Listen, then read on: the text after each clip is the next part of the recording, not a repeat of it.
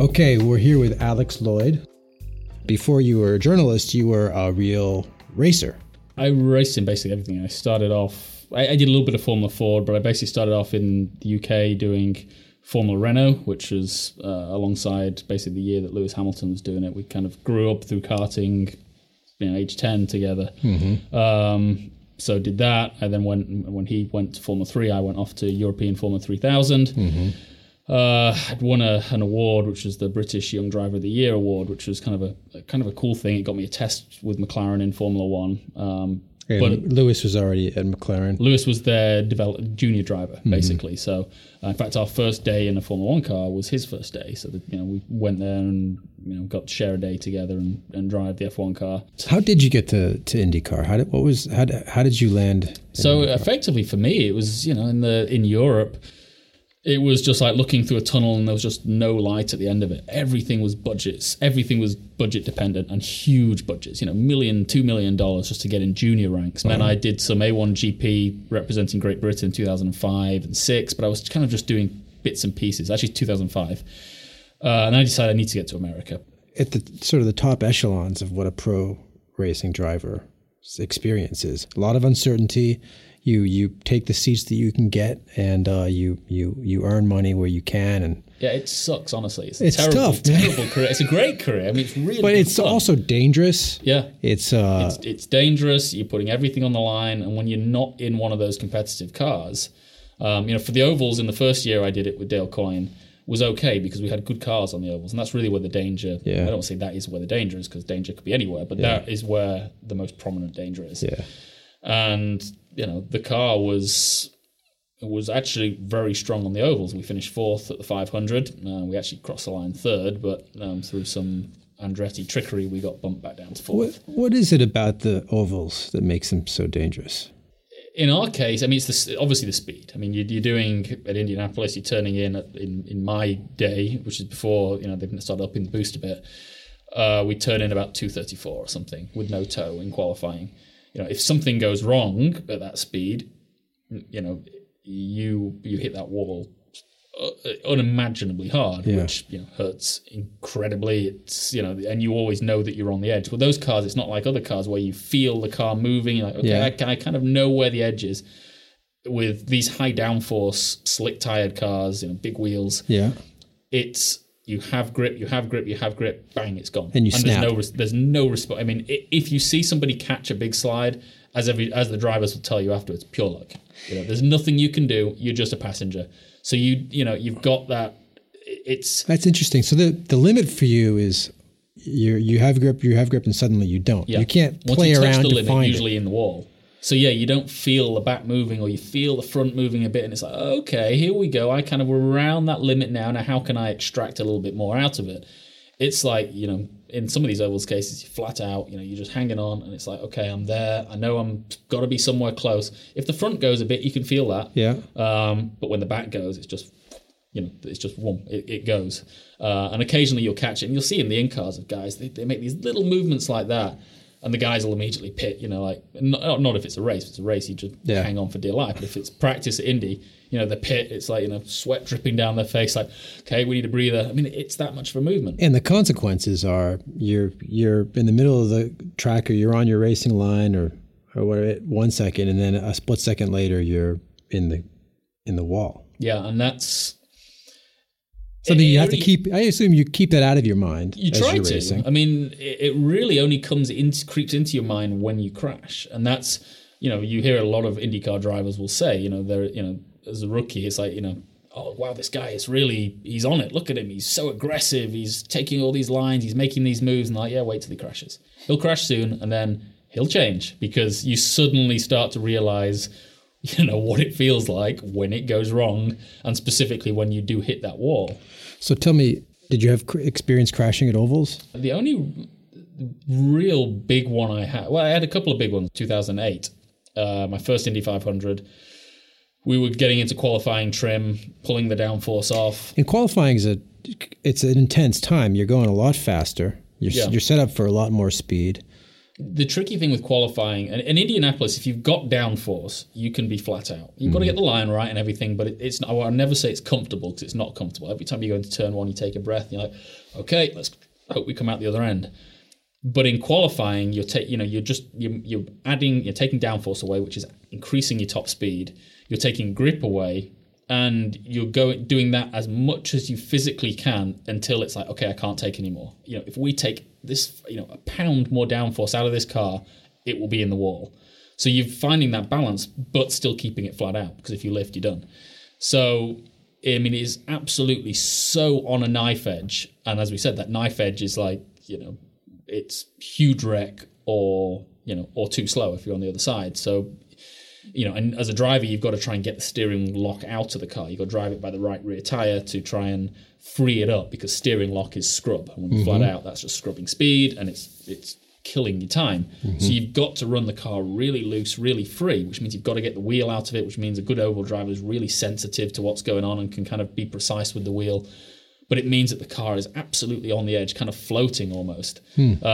So for my first time, I'm experiencing this, and I'm asking the guys on the radio, my engineer, when we keep taking downforce off, because there's a minimum. At that point, it was kind of -6 on the rear wing, which any more and it just stalls the air, and you lose massive downforce, and you don't get there's no real reduction in drag.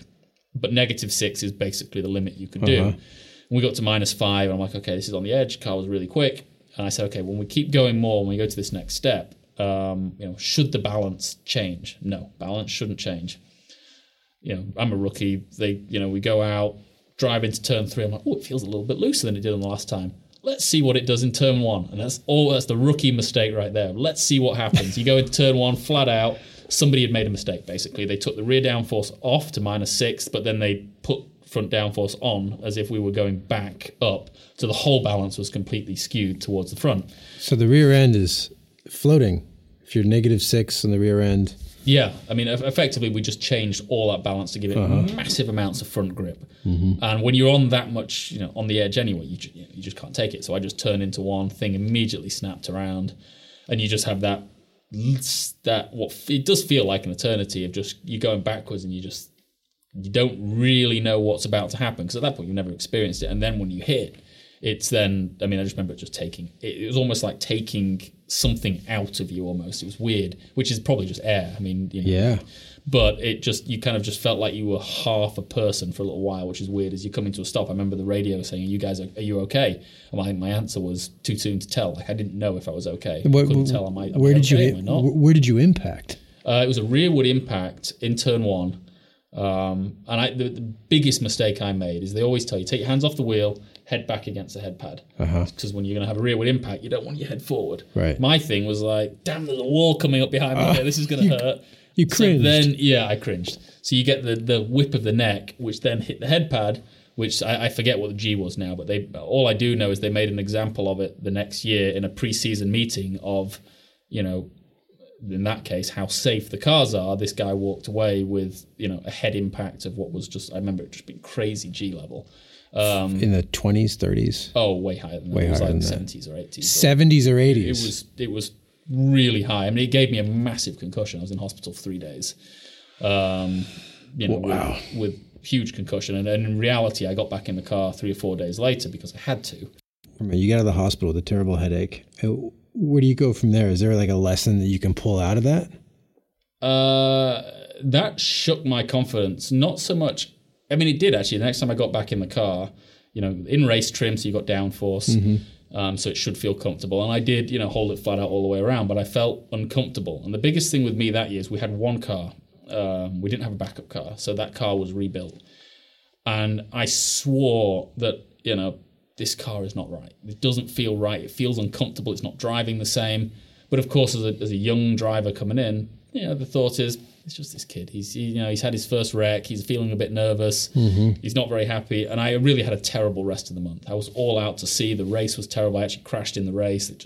I radioed in almost every lap, like I'm on the verge of crashing. Like this is so bad. And we did crash, and I actually crashed through the pit lane. Luckily, just missed the walls either side because that could have been bad. As it happened, it was no big deal. But I was on a development deal, so I had the next year. Next time I got an IndyCar was the following Indy 500 in 2009, and I basically spent the rest of that year panicking. Is it me? Was it me? Did I just get spooked? Did I have my first big wreck? And then I'm now terrified of what could happen, and that's what was making me feel uncomfortable. I was just these things that you are sensitive for just screwed with me and got me scared. And it was only really that year when I got back in the car and everything felt normal. It felt good, and I was like, oh wow, that's how it should have felt. That's how it was feeling. And suddenly my confidence came back. I never had that feeling again. But there are risks. I mean, IndyCar is a dangerous environment. I mean, it's compared to NASCAR, certainly, maybe not. Maybe compared to Formula One, certainly, it's a huge risk compared to other forms of motorsport. And I think, honestly, as a driver, you block it out. Is that it won't happen to me? You had this sensation, I think, when I was racing that I could get injured here. There's a lot of people were fracturing their backs and stuff like that, but nobody was really too serious. I think we had a crash in 2010.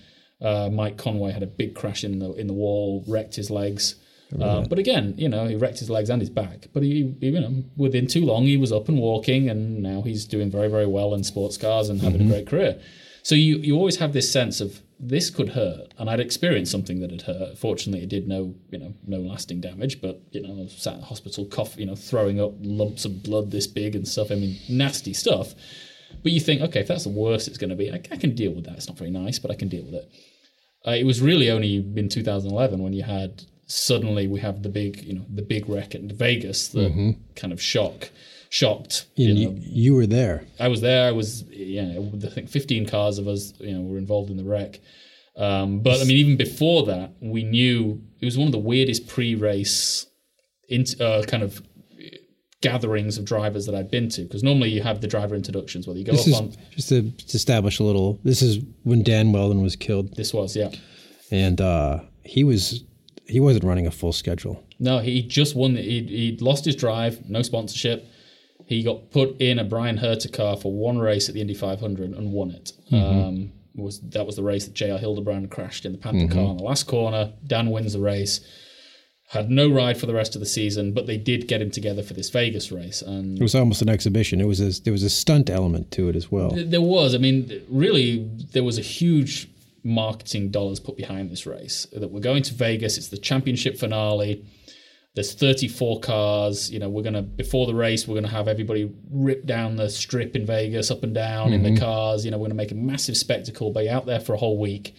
Lots of media attention. And Dan Wheldon, the reigning Indy 500 champion, he's going to come. We're going to put him starting at the back. And if he can win the race, I think it's like a $5 million payout or something like that. $2.5 million goes to a fan who, we select the fan, pull the draw out of the hat. That guy, or girl wins $2.5 million, and then Dan will take the rest, or the team will take the rest. So there was a bit of a gimmick played, and the track was, it's a NASCAR track. It's a big track. It's very high banked, which is fine for them. But for us, our worry going in was this is so easy flat out. Yeah. I mean, quite literally anybody could jump in a car with very little experience, put their foot flat to the floor, and just drive around that track. Which means doing the same time as everybody else. Which means there's 4 or 5 racing lines. Which means people are going 4 across, 4 wide, 5 wide around these. And a lot of tracks you have. Let's say you have. I mean, there are other tracks we've done to where there's been 3 racing lines. Texas. I mean, I've done a lot of pat racing there. It's not the same nowadays, but a few years back it was hardcore pat racing. But the lines and the grooves were pretty definitive of where you run. If you're in the low groove or the middle or the high, that's the groove. You can't really venture outside of that. You get kind of commit to that groove and you're in it. With Vegas, it was so easy that you could go 1, 1.5, you go 2, 2.5, you go back down. You can kind of move. So people were moving. And of course, when everybody's flat out doing the same speed, the only way you're going to pass somebody when you're side by side is by trying to pinch them a bit. If you can just push this guy down to the white line a little bit more, he's got to add a bit more steering lock. That'll give him a bit of scrub, and then I'll come out and I'll kind of push wide a bit. That'll open up my steering, give me a bit of run, and maybe I can make the move happen. So there's a lot. It becomes a chess game. It really does. And very high stakes. I mean, high stakes. Wheel contact. Exactly. You're pushing it. You're like, if you touch wheels, one of us is going to get flipped up straight to that catch fence. It's going to be really bad. But when it comes to racing, it's, you take chances that you would think you wouldn't do at the time, but you take those chances because, you're in the moment and you want that position. It's like, I'll squeeze them a bit more. And our biggest fear as drivers coming into that race, nobody wanted to do it because we said, it's going to be a huge wreck. The pack is going to be so big, something is going to happen. And there's, you're so close. When one person goes, everybody goes. You can't avoid it. And our cars aren't like NASCARs where they just crumple up and you've got a roof and everybody's okay when the big one happens. When we've got our heads exposed, we've got open wheels that catch, and people can fly hundreds of feet in the air, hundreds of yards in the air. I mean, crazy figures. So we were nervous about it. And the pre-race meeting where, you're kind of waiting for the driver introductions where they bring you up this little tower with a little Firestone Firehawk and wave to the fans and go down and take your lap in the back of a car. All the drivers gather at the back. And usually there's, everybody's friendly. IndyCar drivers all get on. But usually there's a little bit of, kind of people strutting their stuff, feeling good. There's some confidence there. Everybody's ready to go. This was just this weird atmosphere. You kind of talk to other drivers like, hey, how you doing? How you feeling? And it'd be like, just want to get it over with. Let's just get this weekend over with. Really? And qualifying was qualifying? Qualifying was okay just because you kind of one-on-one, but we had done the testing in packs. Yeah. I mean, these aren't 34 cars. You end up being in a pack of about 8 cars, right, or 10 cars maybe, and you can start to see it take shape. And you could say, okay, 8 or 10 cars is pretty sketchy. When we had 34 in the mix, and a race in practice, people are going to give it a little bit more room. There's no need to push the limits that much. Something bad could happen. And so I think everybody sensed that. And everybody just wanted in NASCAR, they call it the big one, and it's an inevitability. Everybody sort of waits for it. Exactly. And when we knew it was an inevitability in this IndyCar race. The problem was we knew that we were so much more unsafe than these guys, and we were averaging 225 instead of averaging 190 or 200.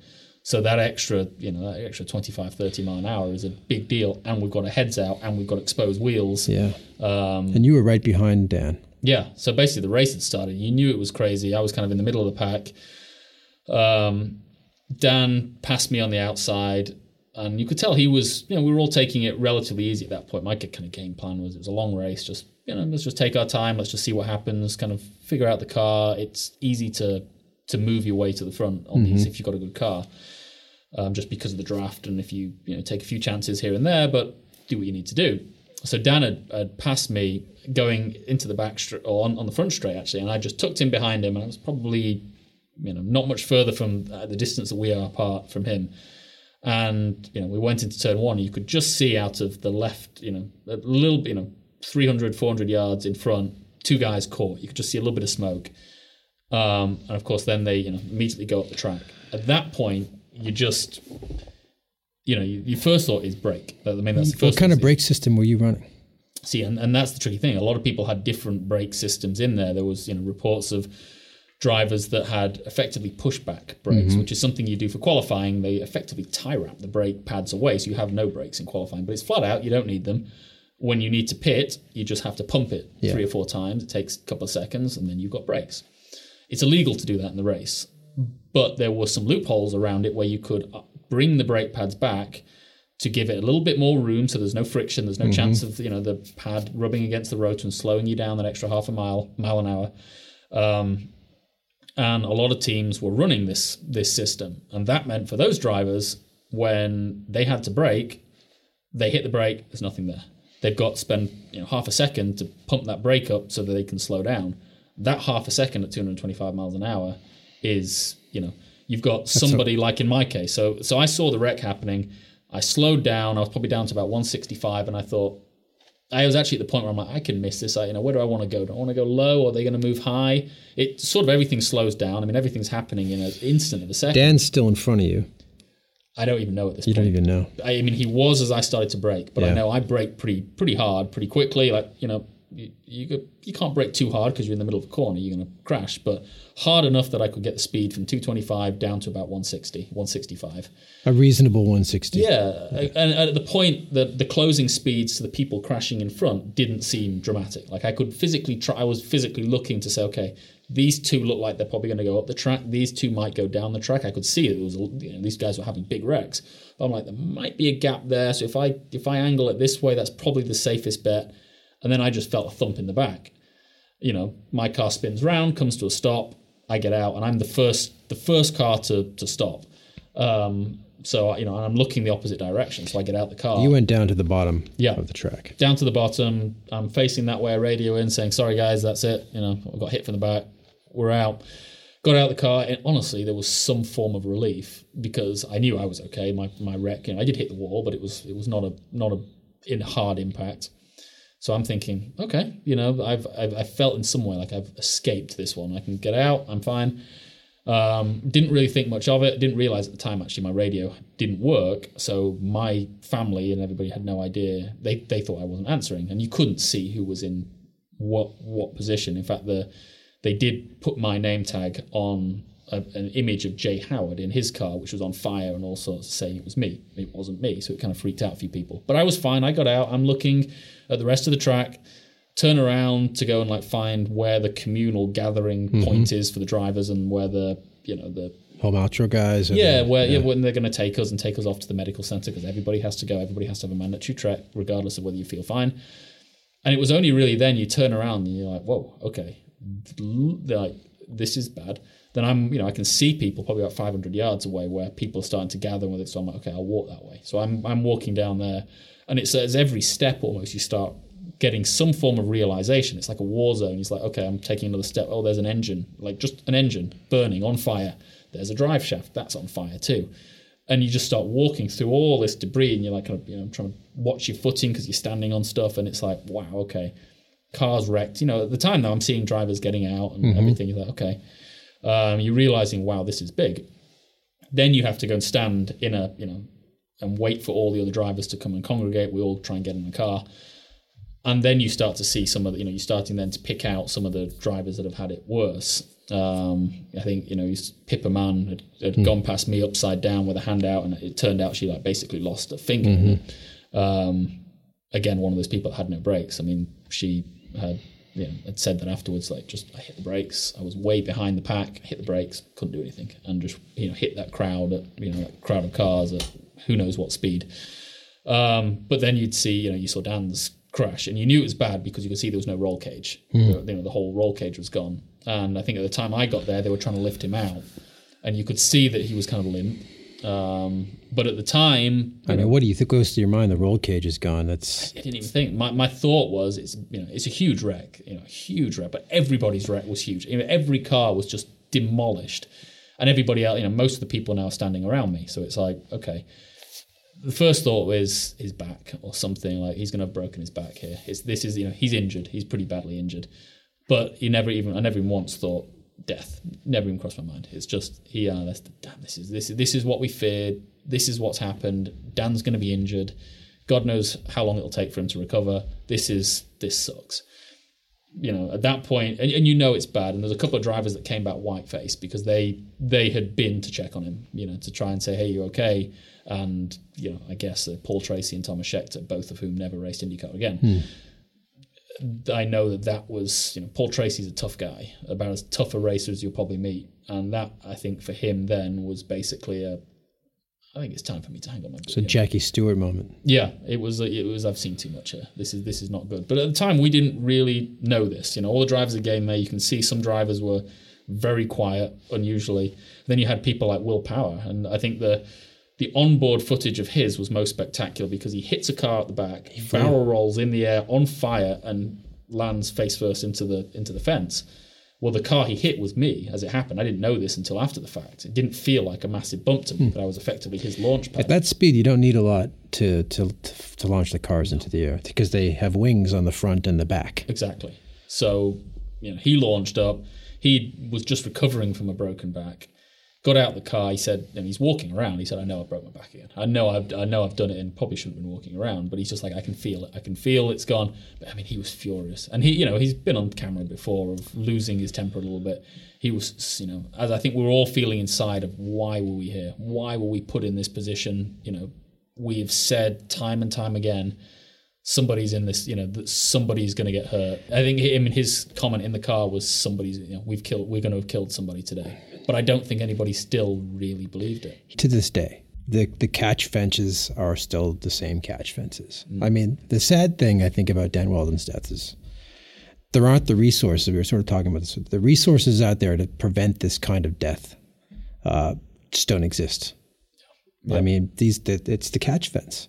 And this is what I think honestly annoys me more about anything involving motorsport right now is for those of us that were involved in that race and those of us that had to then go back to the medical centre and see Dan being wheeled in, rushing, see his wife quite literally at the time, 30 seconds later running in, tears on her eyes, my wife having to then go and look after his, with a lot of the wives, going to look after his children. They had a young one that needed diapers. Let's go to the store. Can you get diapers? Bringing diapers to the hospital. All this kind of stuff. For those of us that saw all that and went through it all, and then we had the meeting afterwards. After the funerals, after all that, we then had a kind of come to Jesus moment where we all sit there and say, okay, what do you drivers need? Because a lot of drivers had no healthcare. They had no racing healthcare. So no form of protection, and they couldn't afford protection because drivers weren't earning enough money. It's so bizarre to think at that level. Exactly, it's a national. You had a few guys that were obviously, the guys in the big teams, but the rest of the guys are like, I can't afford to buy insurance for this. If something happens, or if I'm injured and I need help for the rest of my life, some kind of medical help, I can't afford it. So, there was a lot of talks, and also talks about safety, talks about we have to stop this brake thing once and for all. We cannot have cars, some cars like me being able to stop instantly, and other cars like Will Power not being able to stop and using me as some crazy launch pad. But we need to do something about, what can we do about catch fencing? What can we do about protecting the driver's head? This is it now. This was such a big deal globally. I mean, that story, I did a lot of media in the UK, a lot of media all over the place. It was, I think, the next few days after the wreck were difficult because every driver's phone was just blowing up with, every major news organization, every single, high profile journalist in person calling up the drivers, trying to get somebody to talk. So, we're all dealing with this, but the whole thing coming away with it is, this is it. Time has to change. And I think we all felt out of that meeting, I felt like this is one of those moments. It's the Ayrton Senna moment. It's the Jackie Stewart moment before that of times have to change. Mm-hmm. And this is where this will be the moment where we'll look back and say, his unfortunate death has perhaps saved many other drivers in the future because of the innovations that came from that. And it never happened. And nothing has happened. Nothing. And, there's a lot of reasons behind it. Lack of money, as you mentioned, being the first and foremost part, is it costs huge amounts to develop an entirely new catch fence system, one that perhaps is some kind of plexiglass material that's incredibly strong, that can withstand a car hitting it at 230 mile an hour. Which you think of what kind of material you need that can do that and can still be see-through so that the crowd can still see and all that stuff.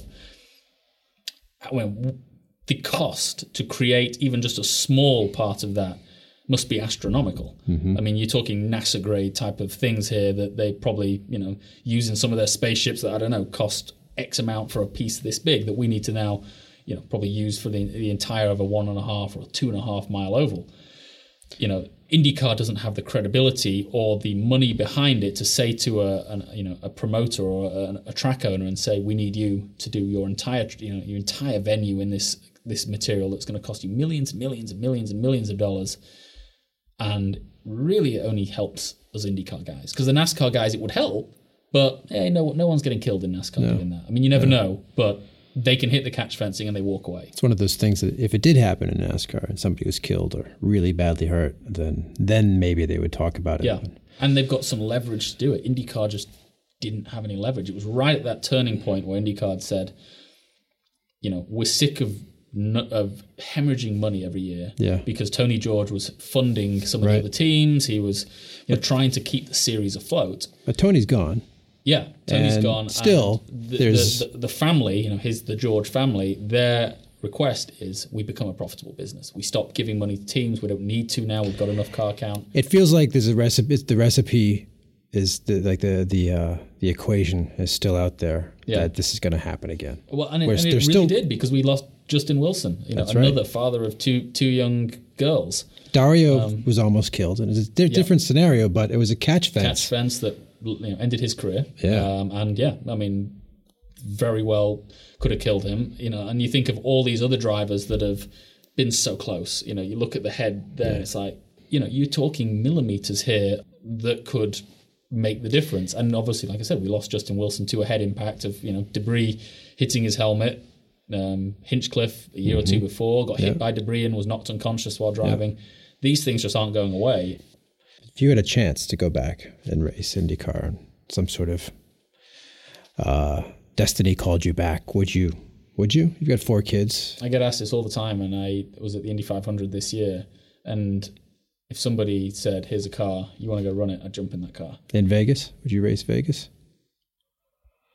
I probably would jump back in again. You're a psycho. It's weird. There's a bit of a call. I mean, here's the thing. You can grumble about IndyCar and they don't have the funding and these tracks they're not going to switch to Lexan or plexiglass or some sort of NASA material.